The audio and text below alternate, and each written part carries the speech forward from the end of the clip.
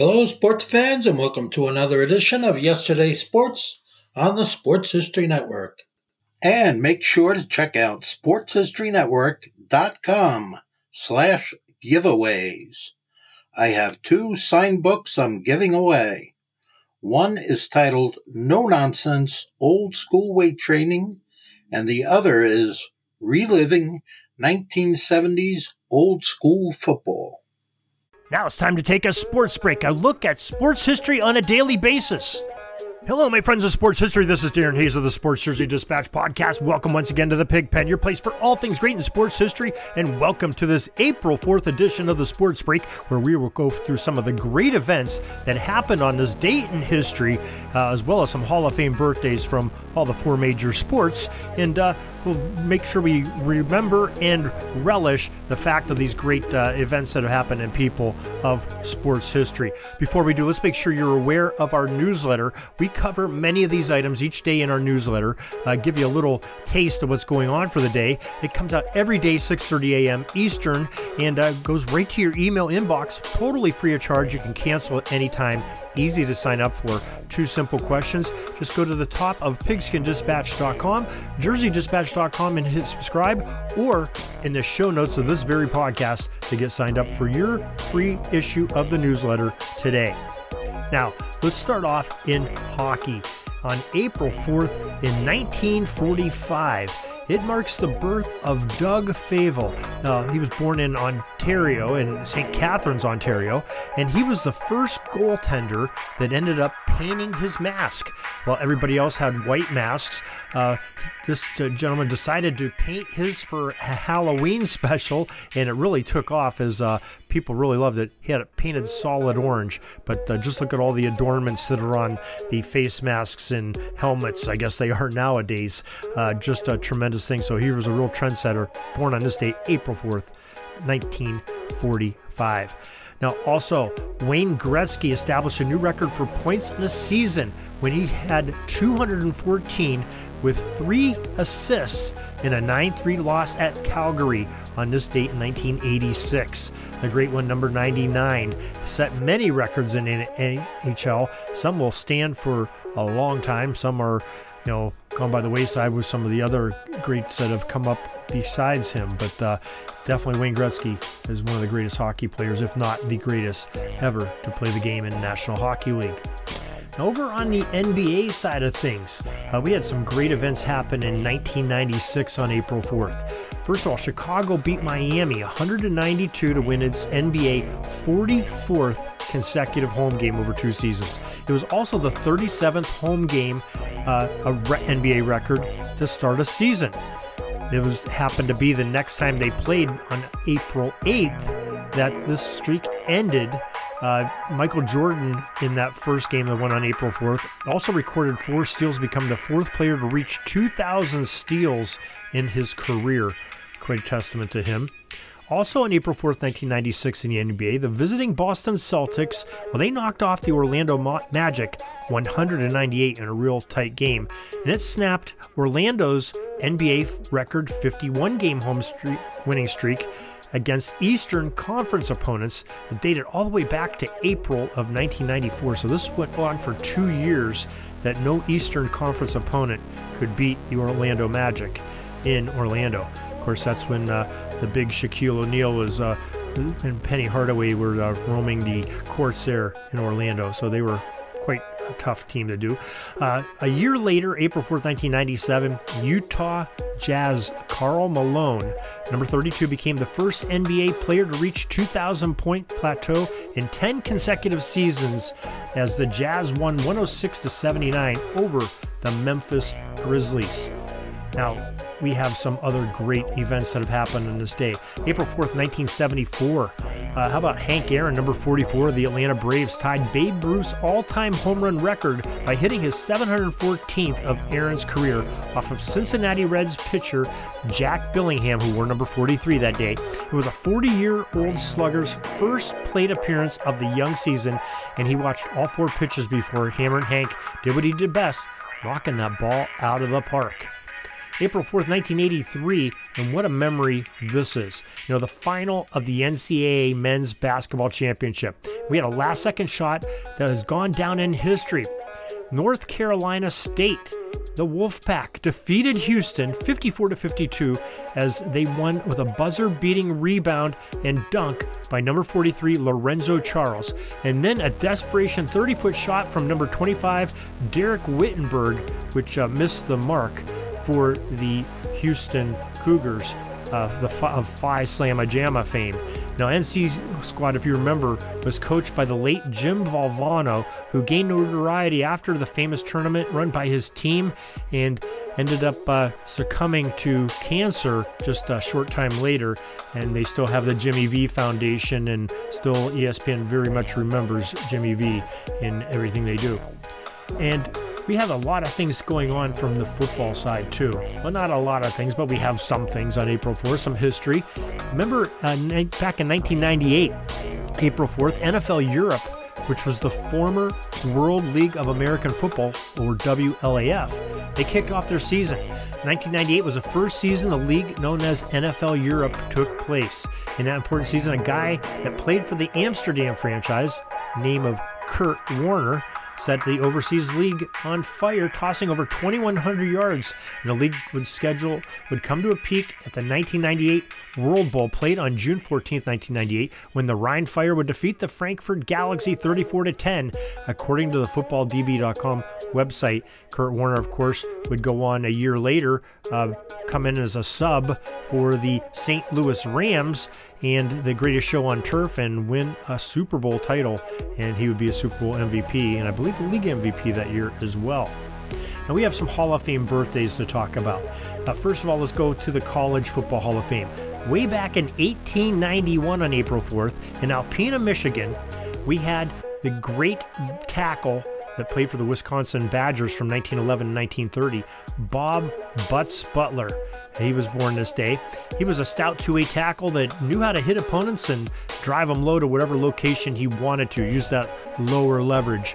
And the Badgers were considered by many to be the top team in the country in 1912, and Butler was the anchor of both sides of the line. Remember, this is playing two-way football there, single platoon. And many wanted to test the waters of how good the Badgers were by challenging Yale. But Wisconsin faculty gave the idea the thumbs down, preventing a 1912 game to take place between the Badgers and the Eli. Now, the Badgers, nevertheless, according to the NFF, went on undefeated, blowing out rivals like Northwestern, Purdue, Minnesota, and even Arkansas. And 9 players from that 1912 Wisconsin squad were awarded All-American honors in 1912, including our man, Bob Butler, born this day in 1891. Also, 1907, we had another birthday from College Football Hall of Fame. In Lake Charles, Louisiana, we had Bill Banker, the great Tulane halfback of the 1927 through 1929 teams. And Bill was known as the Blonde Blizzard. That's a great nickname. And according to his biography sketch on footballfoundation.org's website. Now, this moniker came because when the speedy light-haired back ran on the field without a helmet, most people saw that vanilla blur just go across the field. Banker was voted as the 1929 All-American, and he established Tulane's school records for scoring with 263 points on 37 career touchdowns, 4 touchdowns in one game, 515 rushing attempts in a career, and the most rushes in a game with 43, with an astounding 93.2 yards rushing average per game for his career. Pretty good stuff there. In his senior year, he led Tulane to an undefeated season, and Bill Banker was put into the College Football Hall of Fame in 1977, and afterwards he got in some Hollywood movies for Warner Brothers and later played pro ball with the Memphis Tigers. Now, we also had Chet Gladchuk, born on April 4th, 1917, Bridgeport, Connecticut. He was a center for the Boston College Eagles from 1938 through the 1940 season, and he was a well-rounded athlete, played the very strong center position. And in 1940, the Golden Eagle football team was pretty solid too, as Gladchuk was one of 5 College Football Hall of Fame inductees from that single team. He was inducted way back in 1975, and just a tremendous player at center, again playing two-way football there. 1947 on April 4th, another birthday, Ed White went into the College Football Hall of Fame in 1997. Now, Ed, he played for the Cal Bears, and made all Pac-10 conference 3 times, made All-America in 1968. And he also anchored that California defense that allowed only 5 rushing touchdowns in 11 games. His legend lives on in his hometown of San Diego, where a high school was even named their field after the great Ed White. Also, this is a name that everybody's going to be familiar with, quite a college player and an NFL player, John Hannah. Played for the Alabama Crimson Tide in 1970 and 1972, and the National Football Foundation shares that Hannah was perhaps the greatest offensive lineman in the history of the game, and I don't disagree with that. Bear Bryant, his head coach at Alabama, said, quote, "In over 30 years in the game, he's the finest offensive lineman I've seen around," unquote. Now, Sports Illustrated 1981 called him the best offensive lineman of all time. And he made an All-American in 1971 and was a unanimous selection in 1972. He also, in 72, won the Jacobs Award as the nation's best blocker at his position, offensive guard. He was named Offensive Lineman of the Year by the Birmingham Quarterback Club, Atlanta Touchdown Club, and Miami Touchdown Club. Now, Alabama had a great record of 27-8-1 in the 3 years that John Hannah played for them, and 2 conference championships. He was named to the Alabama All-Century Team and Southeastern Conference All-50-Year Team for 1933 through 1982 seasons. In 1999, he went into the College Football Hall of Fame. 1973, though, NFL Draft, the New England Patriots used their first-round pick to select John Hannah. He had a brilliant 13-year career with the Pats in the NFL and was equally proficient at blowing open holes for the run game, as he was a solid pass protector as well. The Pro Football Hall of Fame selected him into their museum in 1991, and he was All-Pro in 10 of his 13 seasons he played professionally, 4-time NFLPA Offensive Lineman of the Year, which he's even more accredited of how special a player he was. And finally, we have another football birthday. Jesse Tuggle, fine linebacker from Valdosta State University, was born. You may not have heard of Jesse, Division II, but Tuggle was also so-called extras did not have the size or the foot speed to play linebacker at a high level in college football. Therefore, he wasn't offered any but Division I level scholarships. So he played Division II and was all Gulf South at VSU and for 3 consecutive years, and he gained All-American status as a senior. After his career, Valdosta retired his number 88 jersey and was named the athletic workout facility, the Jesse Tuggle Strength and Fitness Complex. Jesse went into the College Football Hall of Fame in the year 2007. He did end up going in the NFL, tried out with the Atlanta Falcons as he was 17th on their depth chart before he worked his way all the way up through the ranks to make it to 5 Pro Bowls in a brilliant 14-year NFL career. So great story there, and glad we could share that one with you today. And that is just tells you about some of these great players and some of this great stuff that, you say it's in April, and what could be going on April 4th in sports history. Well, quite a bit. And we are sure glad that you could join us, because we have some other birthdays on this date as well. Baseball birthday, April 4th, 1924, the great Gil Hodges, Baseball Hall of Fame first baseman, played the positions of first base, a little bit of catcher, some outfield. Brooklyn Dodgers had him as their number 14 on jerseys. He played for the Dodgers in Brooklyn from 1947 through 1957, then went out to LA with the team for another 4 years. And finally, his last couple of years, he was a New York Mets. And he ended up batting .273 for his career and 370 home runs and 3 Gold Glove awarded seasons. Baseball Hall of Fame for that young man, that's for sure. Another great MLB player, Scott Rowland, born April 4th, 1975 in Evansville, Indiana. He was a third baseman that played mainly with the Philadelphia Phillies wearing number 17. Also spent 6 years with the St. Louis Cardinals, wore number 27 with them, and 4 years with the Cincinnati Reds and a couple with the Toronto Blue Jays. Got around a little bit. He batted .281 for his career, had 8 Gold Glove seasons, 316 career home runs. He could bat, he could field, great solid player. That's why he's in the Baseball Hall of Fame. Scott Rowland, born this day, 1975. Now, we also have some information from our friend Jay Daniel. Now, he was the famous author of the Suds series book that we talked about not too long ago. Well, Jay has the site of 80sbaseball.com, and he is gracious enough to share some of his findings from associated with 80s baseball, and he does every day of the year, and he shouts out some happy birthdays to Tommy Herr's April 4th birthday, the Braves' big prospect of the 80s, Brad Komsnix. He also says happy birthday to Jim Fregosi and Pete Hernandez, who also have birthdays on this day. And Jim Lickert, also another great ball player, had a birthday on this day. He also mentioned some transactions and trades. On April 4th, 1986, the Pittsburgh Pirates traded Jason Thompson to the Montreal Expos. Now, Thompson ended up only hitting 196 in 30 games for Montreal and was released in July. They didn't get too good of a side on that deal. But April 4th, 1986, the Royals ended up signing Rudy Law as a free agent. The Reds signed Chris Welsh that same day in 1986 as a free agent. 1987, on April 4th, we had the Cleveland Indians sign Steve Carlton as a free agent. Ended up going 5-9 for them in 23 starts before he was traded later that season to the Twins from the Indians. And in April 4th, 1988, Jay tells us that the Minnesota Twins signed Tippy Martinez as a free agent, and he made 3 appearances before he was released later in the month. That was sort of the end of his career, but great player nonetheless. So we thank Jay Daniels and 80sbaseball.com for that great pieces of information.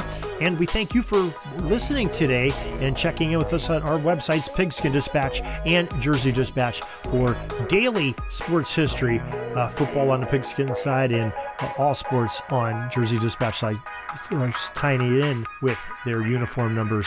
We also thank 80sbaseball.com, the vintage jerseys, vintagehockey.com, and NBA.com for their input on giving us some insight, some inspiration, and some information to share with you on sports history. So make sure you check with us every day for some more great sports history at jerseydispatch.com, pigskinddispatch.com, and your favorite podcaster as we bring it to you. So stay tuned as we have more great podcasts coming for you. So until next time, everybody, have a great sports history day.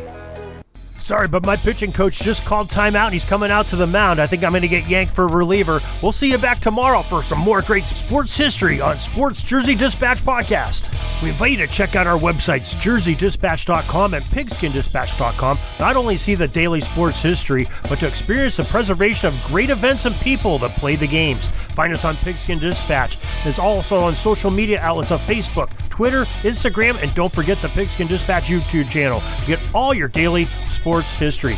Pigskin Dispatch is happy to be associated with the Sports History Network, the sports headquarters of yesteryear, found at sportshistorynetwork.com. This podcast is part of the Sports History Network, your headquarters for the yesteryear of your favorite sport. You can learn more at sportshistorynetwork.com.